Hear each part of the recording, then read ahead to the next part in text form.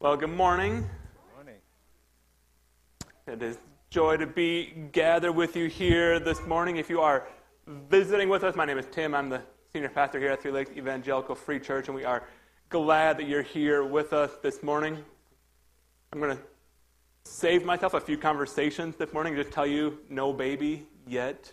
Right? For those of you who know, tomorrow my wife's due date, and but still no baby. We're waiting for that, excited about that, but I'm glad that I got to be here, kind of up in the air whether I'd be here this morning with you or not, but I'm glad I get to be here for that. If you are new or visiting with us, there's a Connect card on the seat in front of you. We'd invite you to fill that out and pass along any information about yourself that you would like the church to have or to know. Those Connect cards can be put in the wooden boxes that are on the back wall.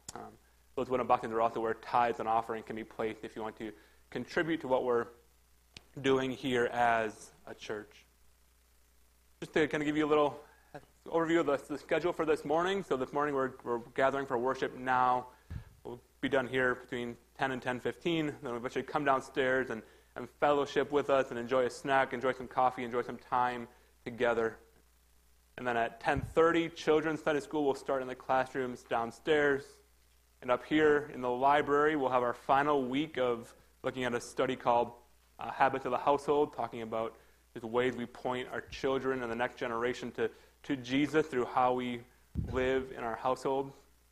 And then also in here, or maybe in the library, at 10:45, Eric will lead a question and answer session just about the sermon. A couple of announcements to bring to your attention. One is that coming up on February 15th, so this Thursday, Women's Common Ground will be meeting here, and so we'd invite women in the church to come be a part of that. That's from 6:30 to 8 this Thursday the 15th. And then this Friday the 16th, we're having a movie night here at the church. It's kind of sponsored by, hosted by Fun Club. Right? But anyone is welcome to come. It'll be a kind of family-focused movie, but we invite anyone to be here. There'll be a dinner beforehand. That'll start at 6 o'clock, and the movie will start at 6:30. So just one more thing to bring to your attention is that March 3rd, we'll have our quarterly congregational meeting. And at that meeting, we'll vote on some new members, and those are posted on the back wall on your way out if you're interested in that. I'll also talk about a few other things that are just happening in the life of the church that we'd like you to hear about and be a part of and to know about. If you've been doing our Fighter versus Scripture memory with us, right, last week, the verse, these were Proverbs 3, verses 9 and 10. And this week, the verses to memorize are the following two verses, 11 and 12. And so these verses are a reminder that trusting in the Lord rather than our own wealth and our own things are valuable. So I think it's a helpful verse to have in our minds. So we'd encourage you, even if you haven't been doing it up to this point, I think these verses are valuable and worthwhile, and so you can start now. It doesn't have to be at the start of the new year. So I encourage you to memorize these verses with us this week. So now we're going to transition into our time of kind of worship and through singing. And so before we do that, I just want to give you a moment to focus your mind and to set aside any other concerns. We're going to do that through a moment of silence. So would you join me now? We take a few moments to be quiet before God.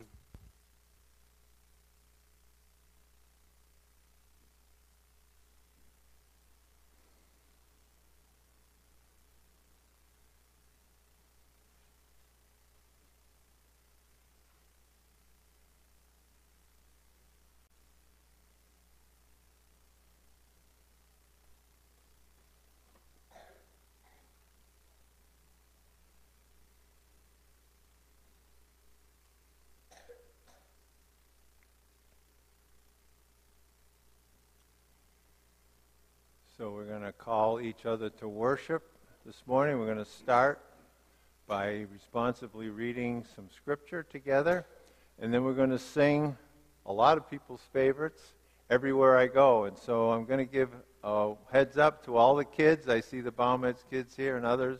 We're going to invite anybody that wants to come up and sing with us from the front.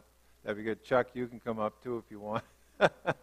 But first, let's read this scripture together. Let's stand together in honor of to respect God's word, and let's follow the prompts, and let's read this scripture together from the book of Psalms. Bend down, O Lord, and hear my prayer. Answer me, for I need your help.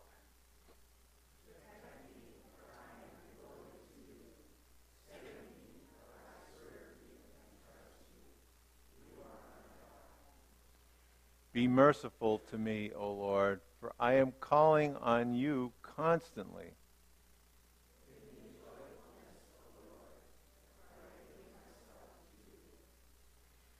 O Lord, you are so good, so ready to forgive, so full of unfailing love for all who ask for your help.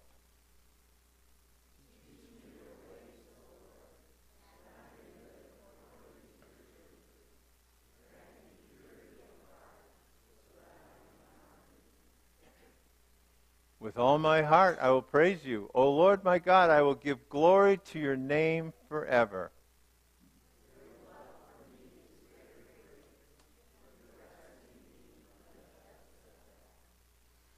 So now all the kids that are coming up, come up now, and let's just sing together. You know, anybody wants to come and be in the front row, I'd love to see a mosh pit develop here at the front of our church for songs like this. So let's praise the Lord together.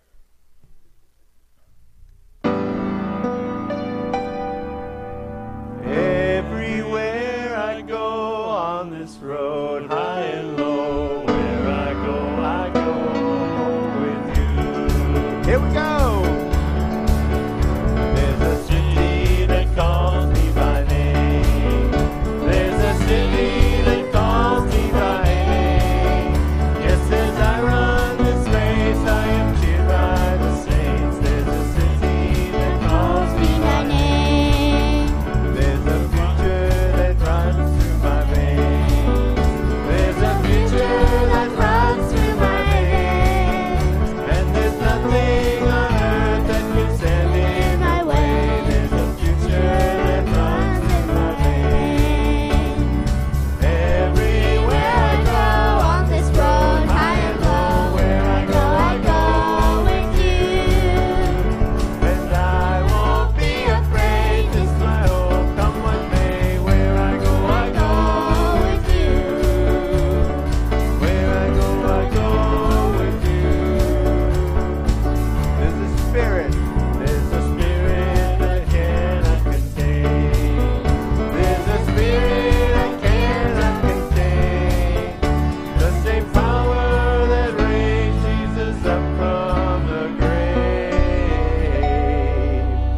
The same spirit I cannot contain. Everywhere I go on this road, high and low, where I go with you. I won't be afraid, this my hope, come what may. Where I go with you. Where I go with you. Your breath upon these bones. Your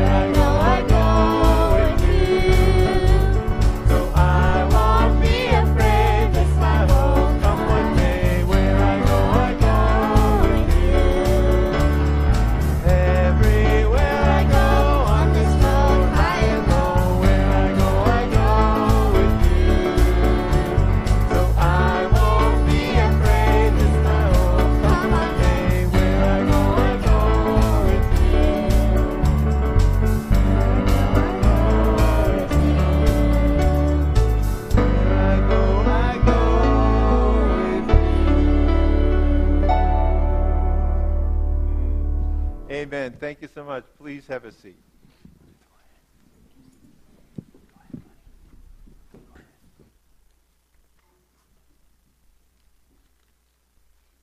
As we continue in worship, would you join me in a time of prayer?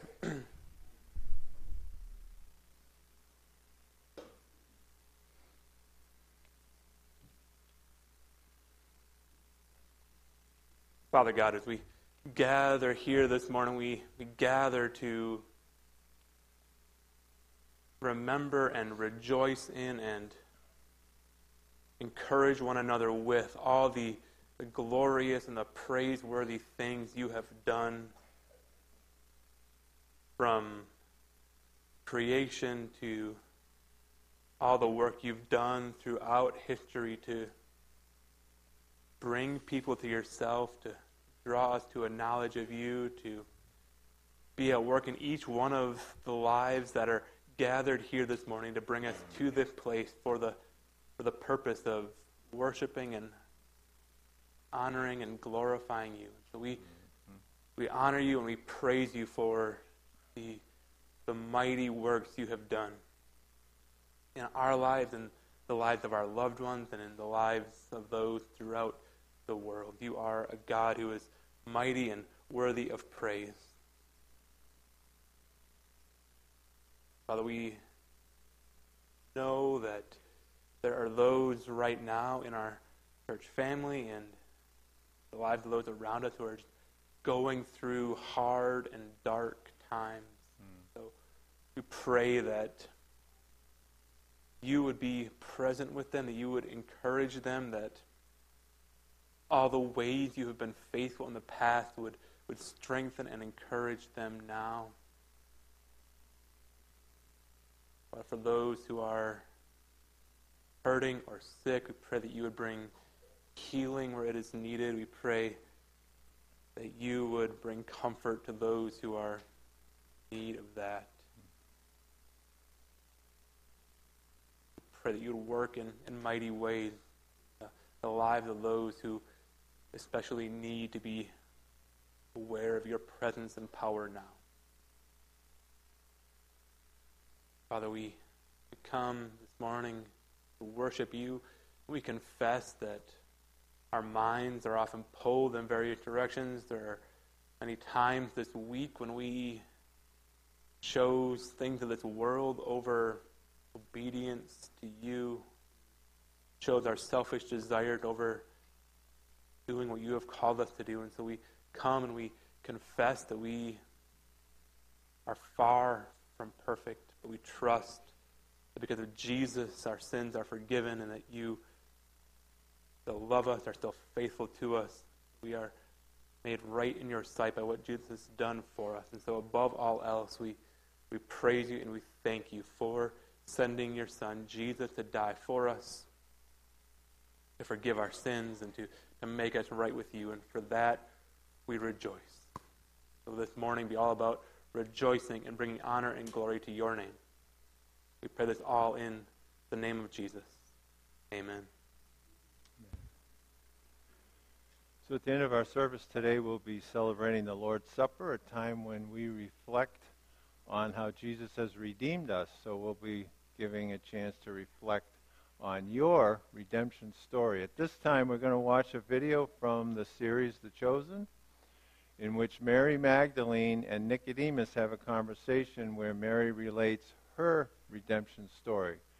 Just a little background before we watch this video. So in the previous episode, Mary had been struggling with her life of addiction to gambling, alcohol, and other issues that she had in her life. Jesus came, sought her out, and healed her. Just prior to that, though, Nicodemus had been called in by the Romans to try to exorcise the demons that were tormenting her.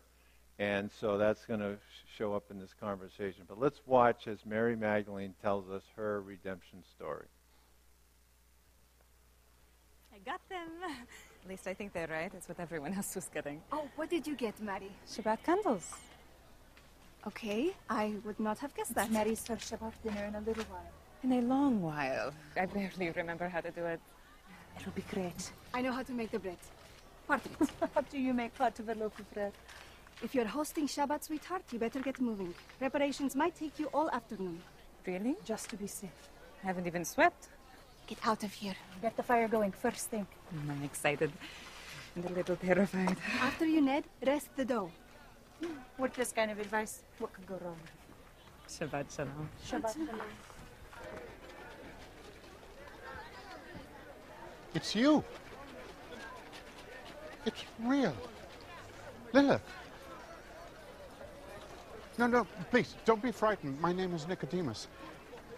I ministered to you, Lilith. I don't answer to that name. I am Mary. I was born Mary. But you were called Lilith, yes? Please, I must go. No, please, Mary. I am desperate for your help, Mary. I'm a Pharisee. I'm visiting from Jerusalem. I'm a man of God. And I believe you have experienced a miracle, Mary. Are you really a Pharisee? Yes. I'm sorry, I wasn't... I'm not here to enforce Jewish law. So how do you know who I am? You really don't remember me at all. I burned incense. I don't remember. It's all a blur. I can't go back into that. No, I don't want you to. I can't even imagine. But you are healed. That much is clear. I just want to understand how it happened. That makes two of us. How long after my visit did you feel the change? It wasn't anything you did. It was someone else. Someone else? He called me Mary. He said, I am his. I am redeemed. And it was so? Who did this? I don't know his name. And even if I did, I could not tell you. Why not? His time for men to know has not yet come.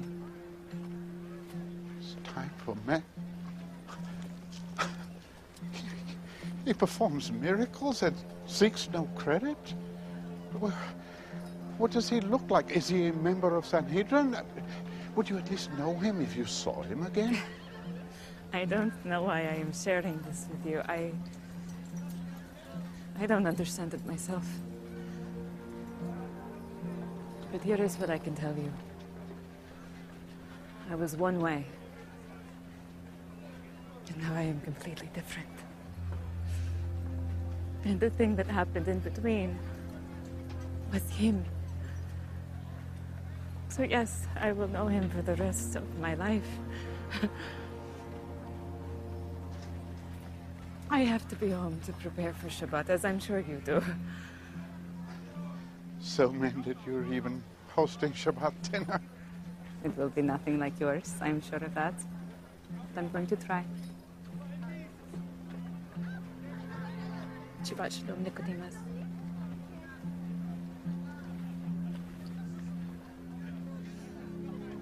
Shabbat shalom, Mary.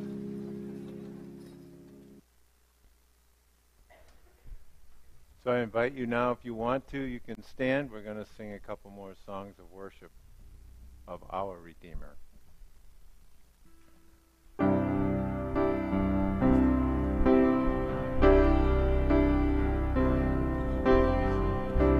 Come as a wisdom to children. Come as new sight to the light. Come, Lord, in strength to my weakness. Take me, soul, body, and mind. Come as a rest to the weary. Come as a balm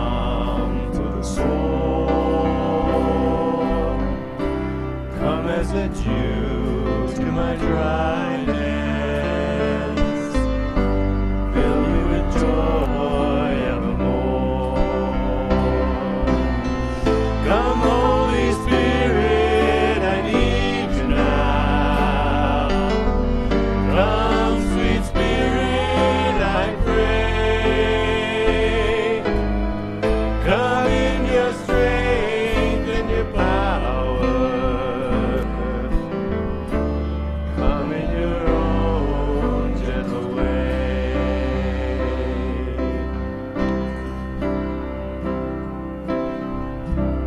Come like a spring in the desert. Come to the withered soul. Oh, let your sweet healing power touch me and make me whole. Come, Holy Spirit, I need you now. Come, sweet Spirit, I pray. Come in your strength and your power. Come in your own gentle way. Come in your own gentle way.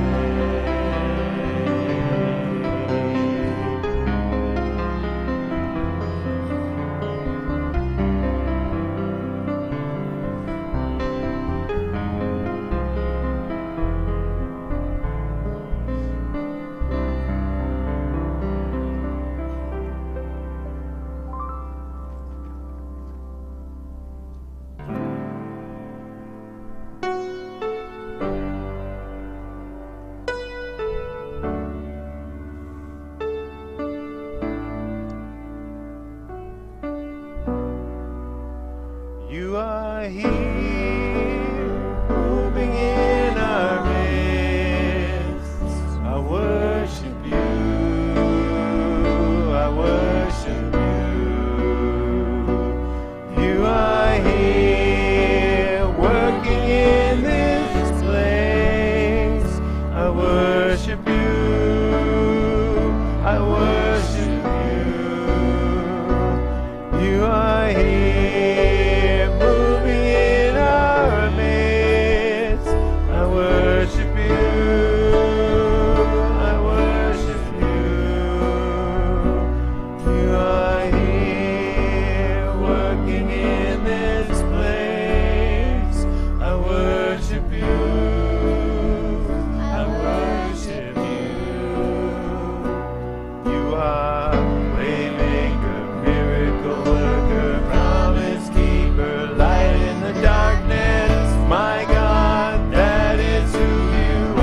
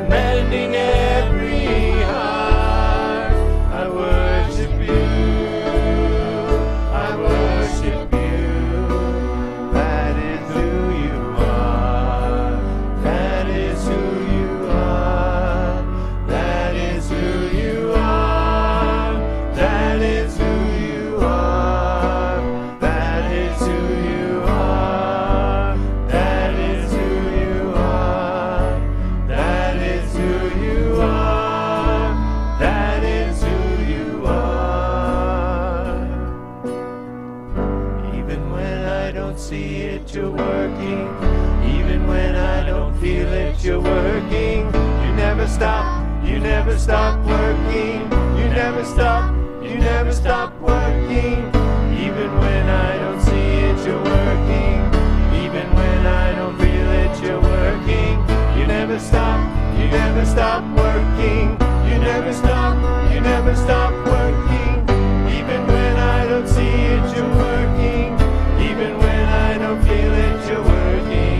You never stop working. You never stop working. Waymaker, miracle worker, promise keeper, light in the darkness. My God, that is who you are. You are waymaker, miracle worker, promise keeper, light in the darkness. My God, that is who you are. That is who you are.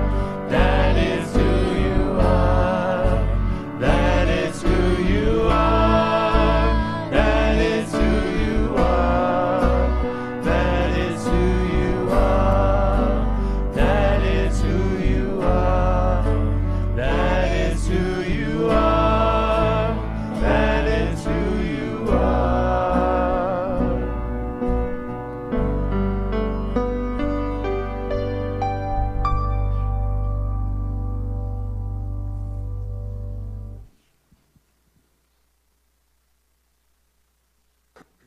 Father, we praise you that all we just sang is true, that you are who you say you are in your word. You are faithful and loving and good to us. Thank you for who you are. We pray this in Jesus' name. Amen. You may be seated. Children in 4K through second grade have the option at this time to head downstairs for children's church.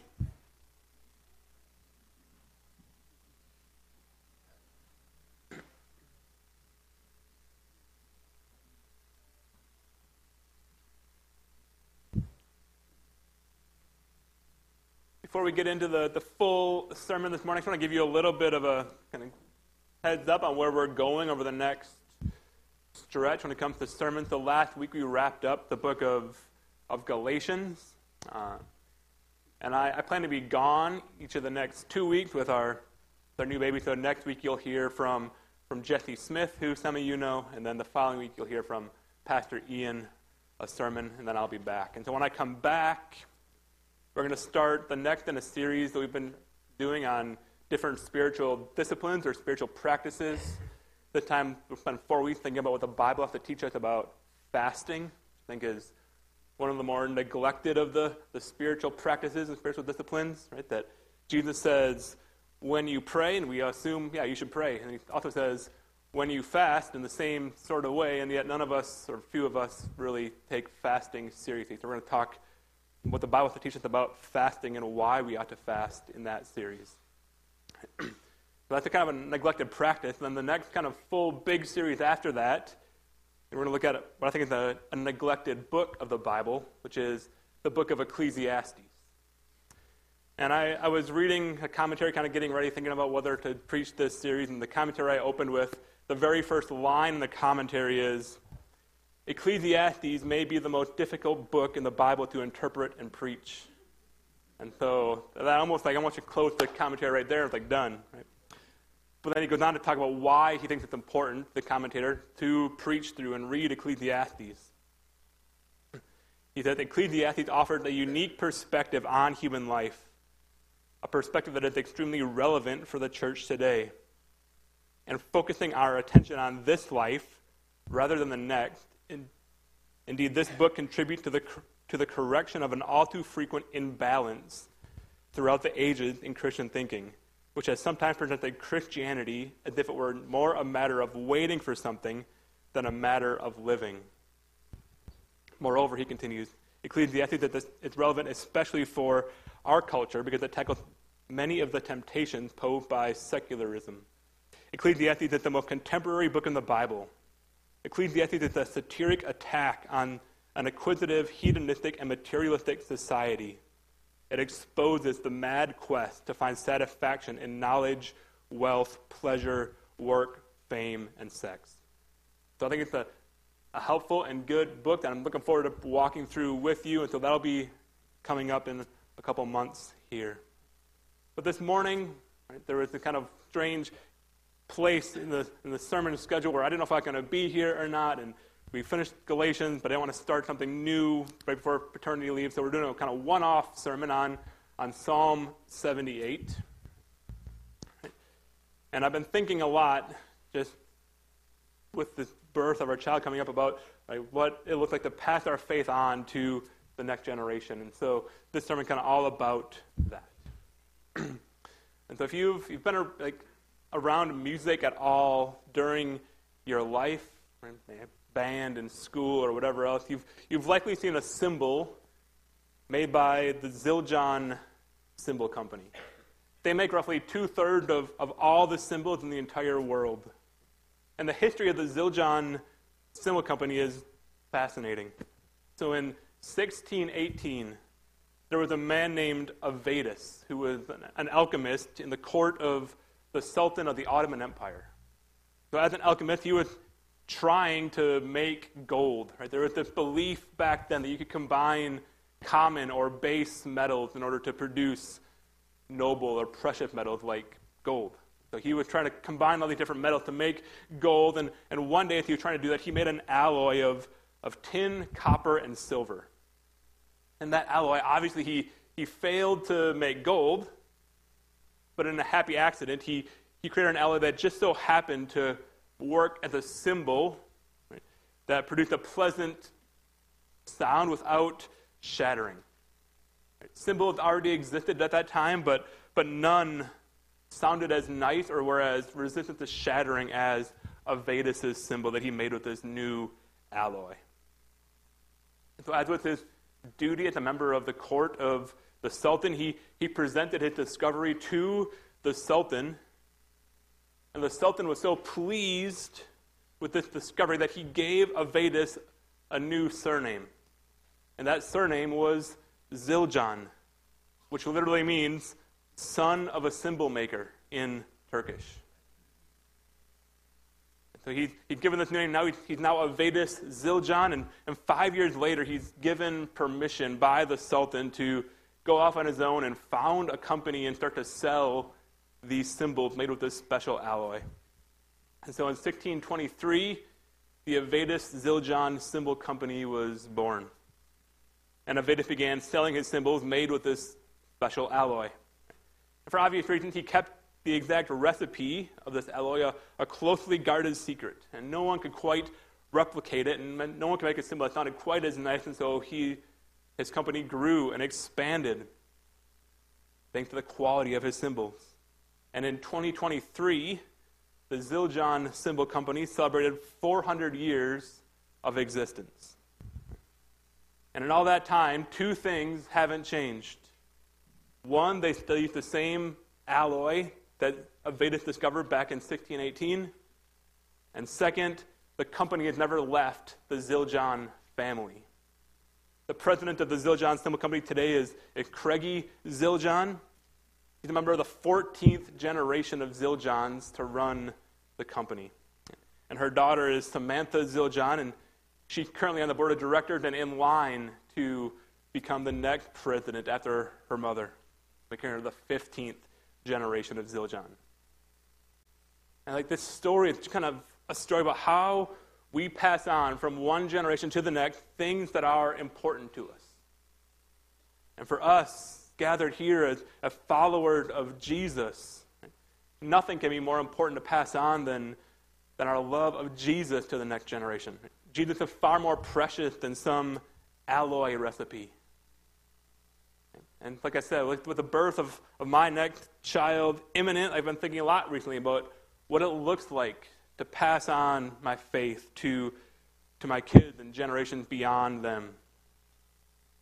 And of course, like this idea of passing down our faith is something that's occupied the minds of God's people for a long time, from the very beginning.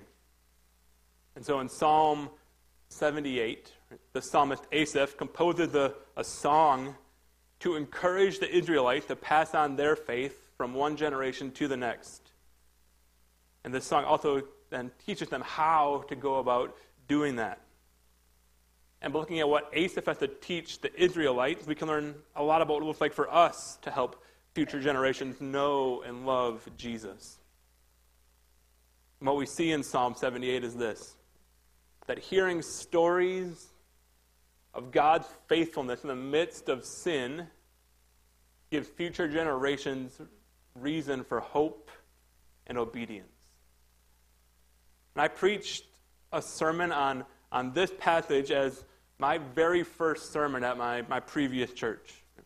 At that church, I was the children of family pastor, and I was the first full-time person they had ever hired in that role. And I was brought in kind of to bring fresh perspective and fresh vision to their children's ministry.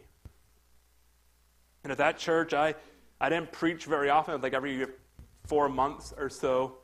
And so when I was asked to preach for that first time, I felt a burden to choose carefully a passage that would help me reinforce the vision I was trying to lead the children's ministry toward in that church. And this is the text I chose.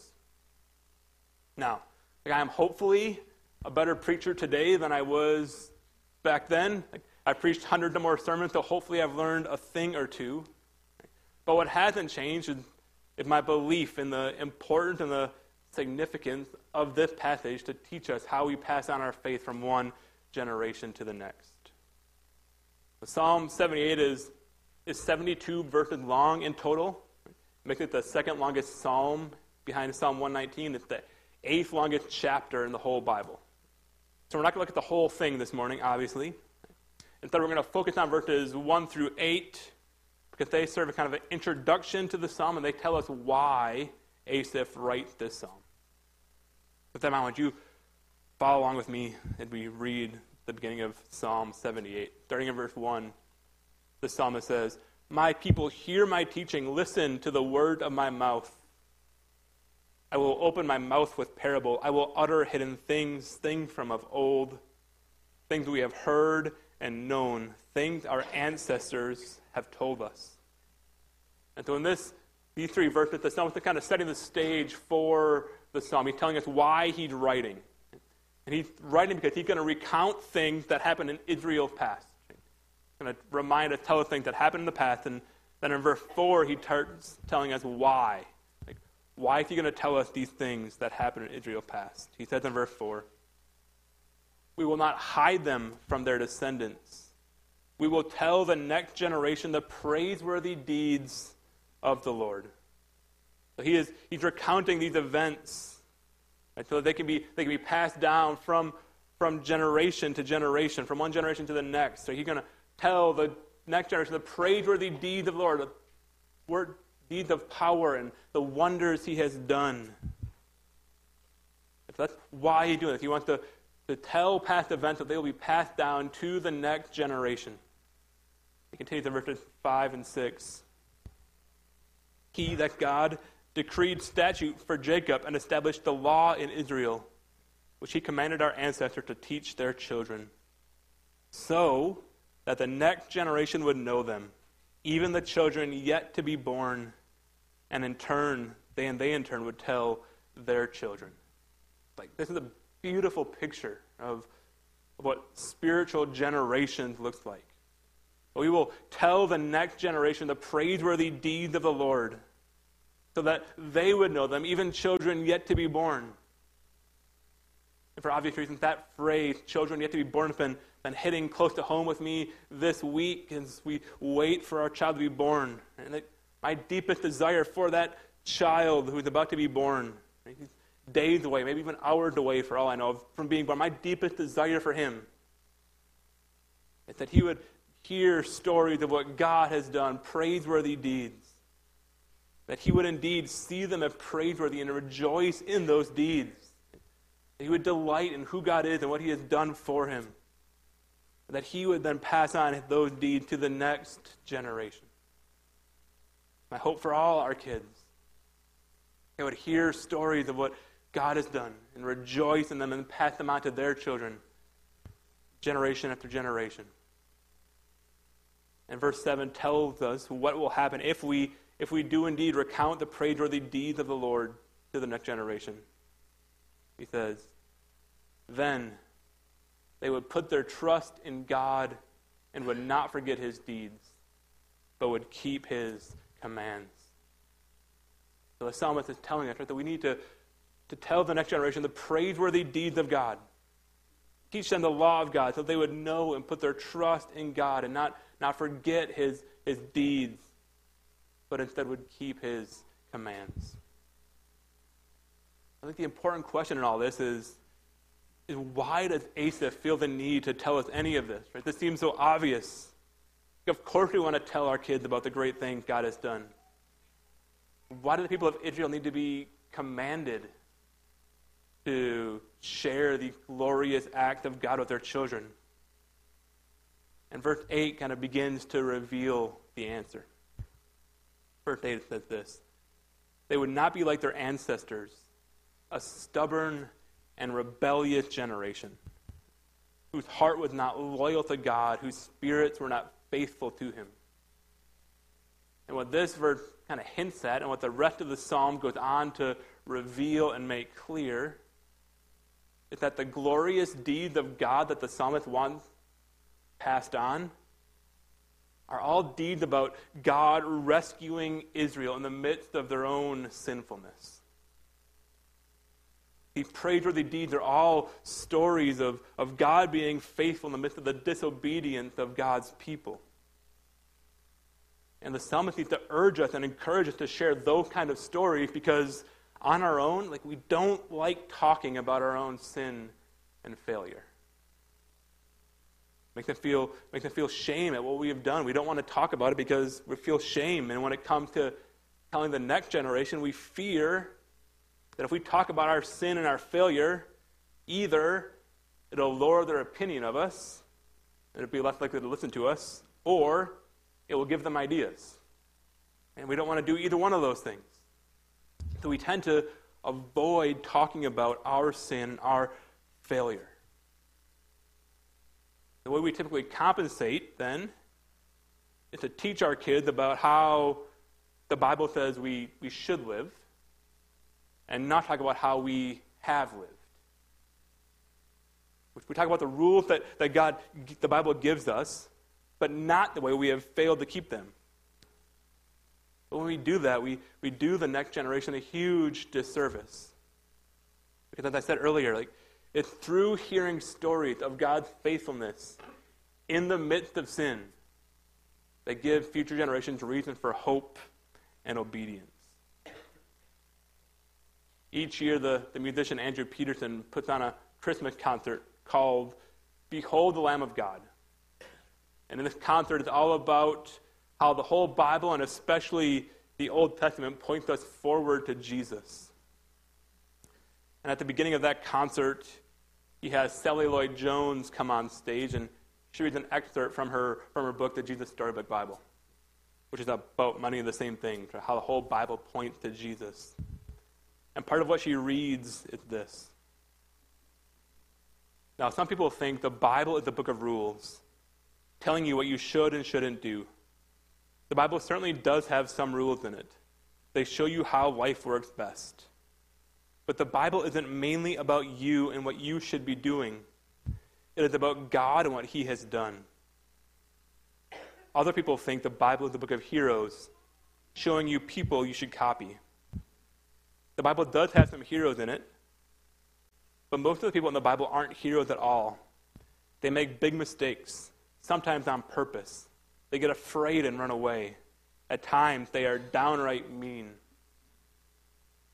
And my fear, frankly, more than just a fear, something I've noticed as I looked at a lot of children's curriculums and resources when I was a children's pastor, there's a strong tendency to focus our teaching to kids, especially stories from the Old Testament, at the book of rules, or at the book of people who are blessed because they follow the rules.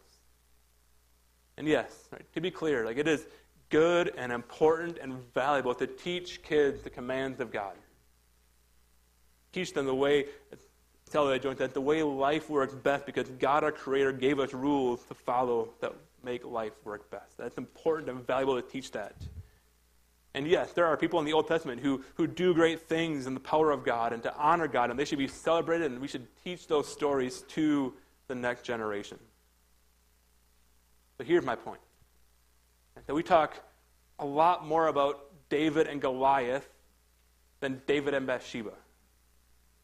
We talk a lot more about Abraham, Sarah, and Isaac than we do about Abraham, Hagar, and Ishmael. Or Abraham and Abimelech, where Abraham lied and said Sarah was his sister instead of his wife. We talk a lot more about Noah before and on the ark than we do Noah after the ark. We talk a lot more about Joseph and Pharaoh than we do about Judah and Tamar. If you don't know some of the stories I'm alluding to, right, that's kind of the point. We don't talk about parts of the Bible where God's people do awful things.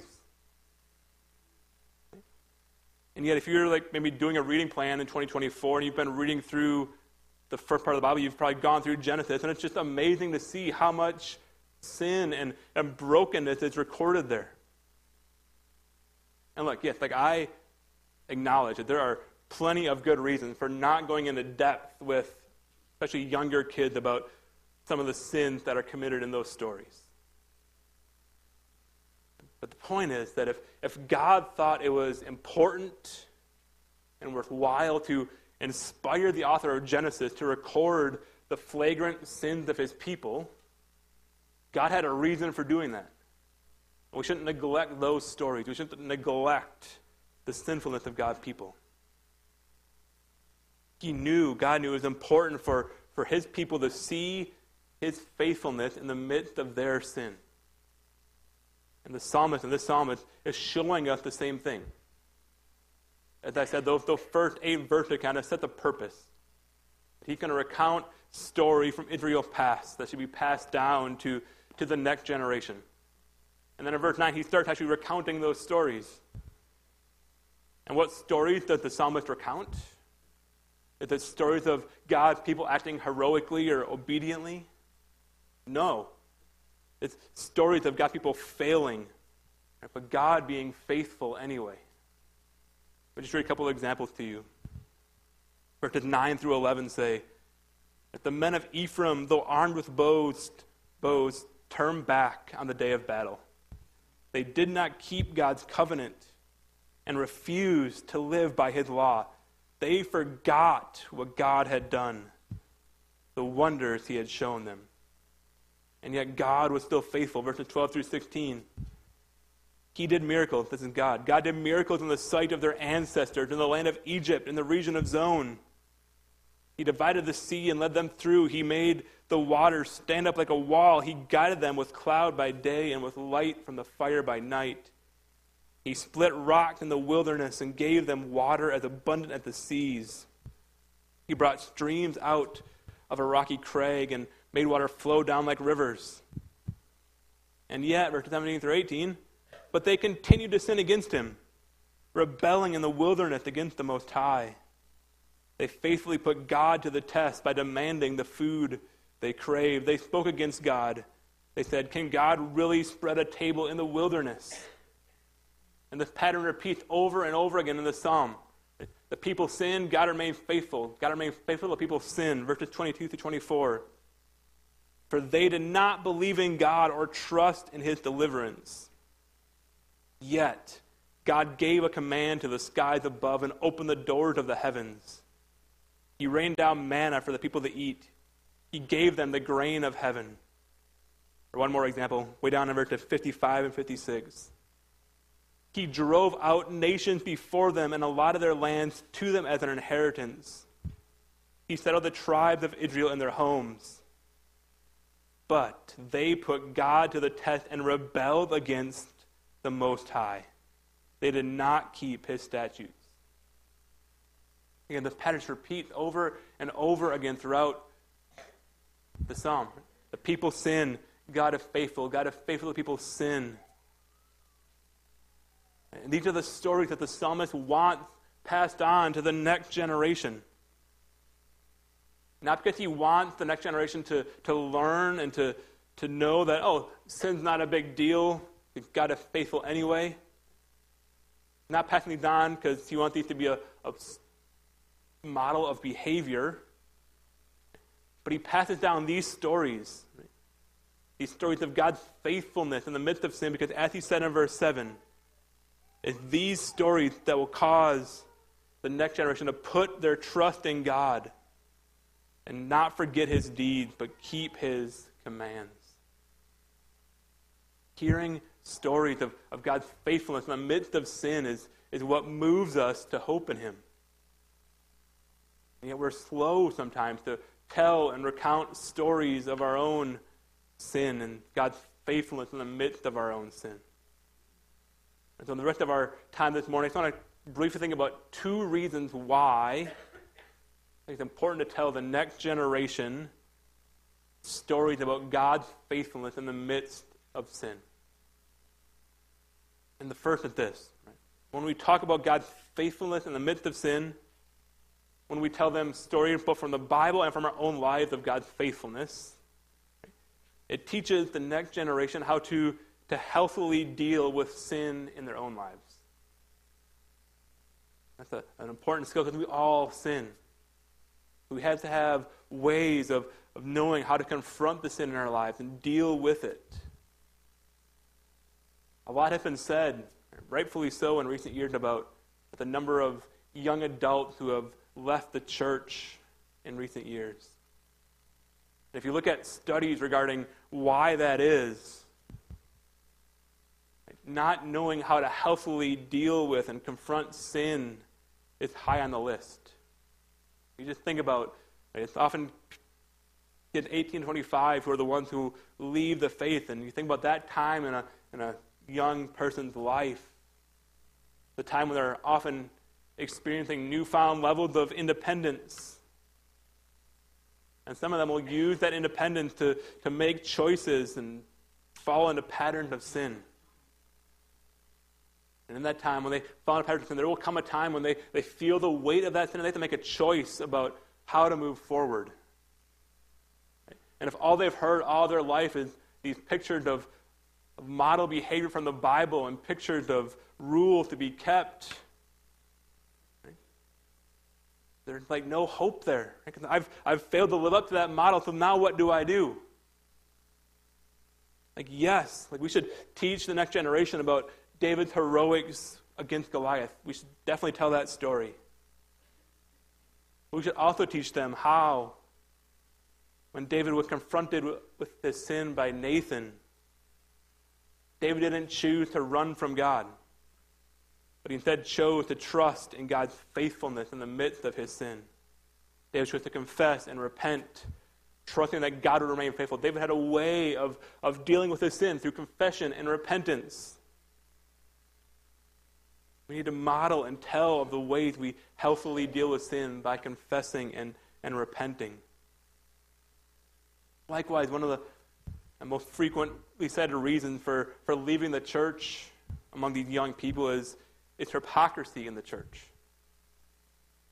But hypocrisy is only hypocrisy if we're portraying ourselves as these morally superior people, rather than portraying ourselves as people who rely on the faithfulness of God as we wrestle with the consequences of sin both in our own life and in the world around us. We must have a way of teaching the next generation how to handle and deal with sin in their lives. That they will sin. That they're your kids. You taught them. Right? We all sin. We all have these sins in us, so we have to have a way of dealing with our sin. We must model and teach confession and repentance. And the stories of the Old Testament show us how God is faithful. And we trust that God will be faithful. God will stay with us even in the midst of our sin. That frees us to repent and to confess. We don't have to hide our sin out of fear that God will reject us. We trust that God is faithful. And so we teach the stories of God's faithfulness in the midst of sin to drive that home. The second reason we need to tell the next generation stories of God's faithfulness in the midst of sin is that Nothing better points us forward to Jesus than those stories. When I was a children's pastor at my last church, one of the books that kind of most influenced me when I thought about how to fulfill that role was a book by Jack Klumpenauer called Show Them Jesus. There's a quote from that book that at times I thought about framing and just hanging somewhere in the children's wing. I never actually did the framing, but the quote still sticks with me. And it's this. Jack Klumpenauer in this book is talking about how the importance of showing kids Jesus from all parts of Scripture. And he says this: we've been dispensing good advice instead of good news. Eventually, kids will tire of our advice, no matter how good it might be. Many will leave the church. Others will live decent, churchy lives, but without any fire for Christ. We'll wonder why they've rejected the good news, because we assumed they were well-grounded in it. In fact, they never were. Although we told stories of Jesus and his free grace, we watered it down with self-effort. And that's what we heard. That's what they heard. They hear when we teach stories of the heroes of the Bible, of the rules of the Bible, apart from Jesus, all we're doing is teaching self-effort. So yes, we must teach those things and encourage our kids to model their lives after the heroes of the Bible and to follow God's commands and laws. Here's what Klumpenauer says: but we must teach good behavior only when we show it flowing from the good news, or else kids will choke on moralism. We must teach good behavior only when we show it flowing from the good news of Jesus. And the psalmist, I think, interestingly, says the same thing in verse 7. He said, then they would put their trust in God and not forget his deeds, but keep his commands.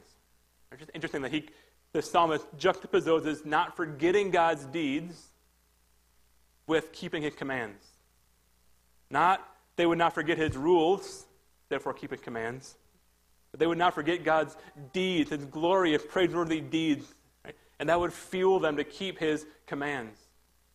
And no deed of God is more worthy, more praiseworthy than what he did for us in Jesus. By sending Jesus to die for our sins in our place.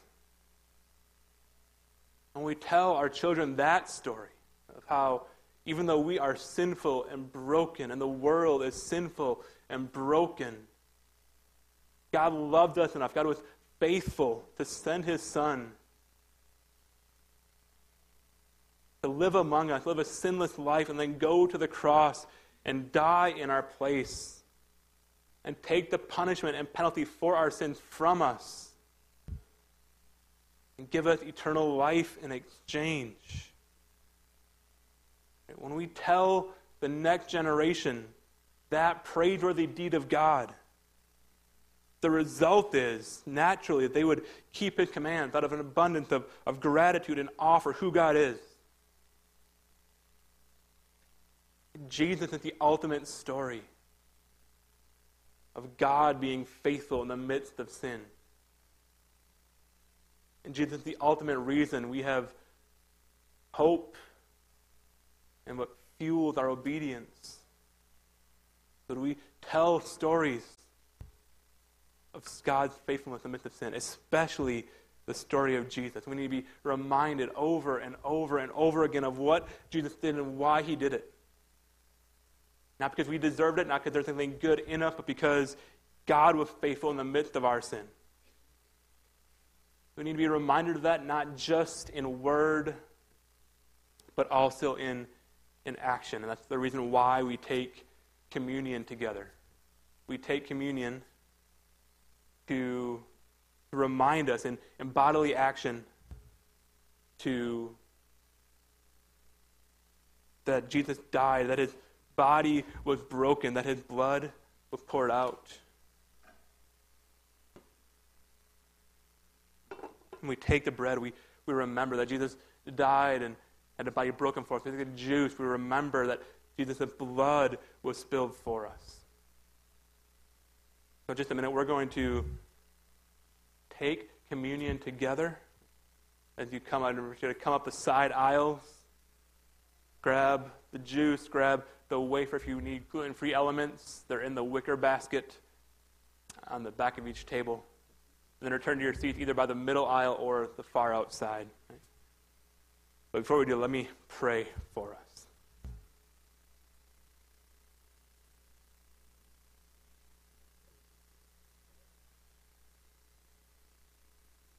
Father, we praise you and we thank you for all that you've done for us in Jesus.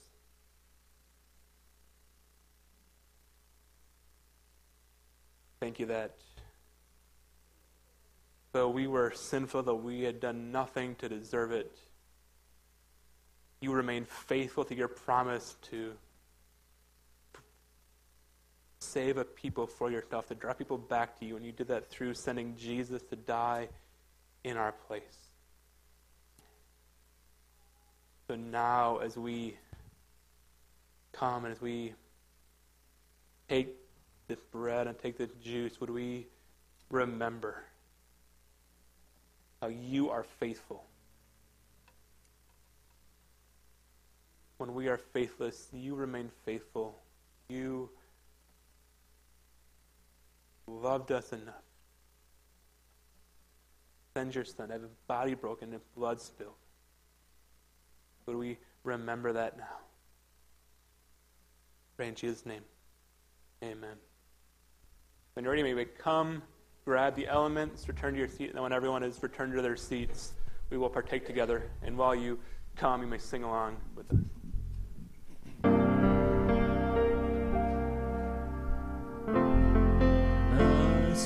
Bye.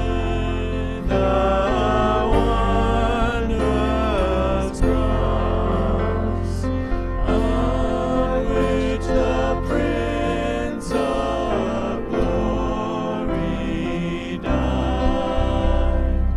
My riches gain I come, 'cause I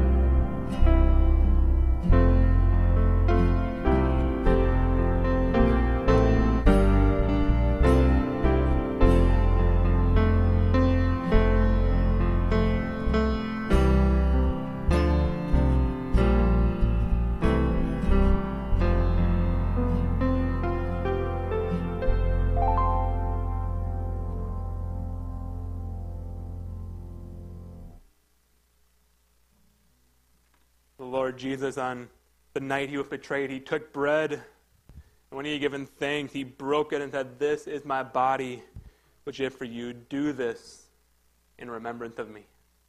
Partake.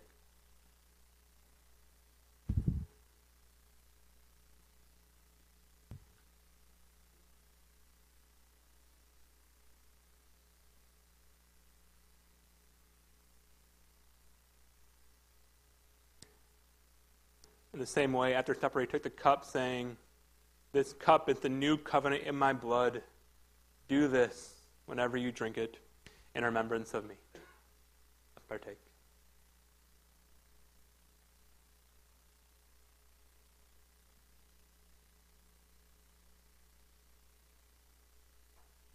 Father, we thank you for this tangible reminder of your faithfulness in the midst of sin. Thank you for Jesus. We pray that our confidence of our forgiveness would fuel us, would motivate us to live lives of confession and repentance. We would not feel the need to hide our sin. Confess and repent and turn to you, seeking to live life that glorify you, knowing that our sin's already been dealt with by Jesus. We thank you for the chance to remember that. Pray in Jesus' name. Amen. One thing I forgot to mention during announcements is that on Communion Sunday, we take a special benevolence offering that we use to meet needs in our community and in our church family. And so on your way out this morning, there'll be someone at the door holding a tray. That benevolence offering can go in those trays, and regular tithe and offering can go in the wooden boxes on your way out. But as you go, would you go rejoicing that because of Jesus, we can go confident knowing that our sins have been dealt with, that God is faithful to us even in the midst of sin. You are dismissed.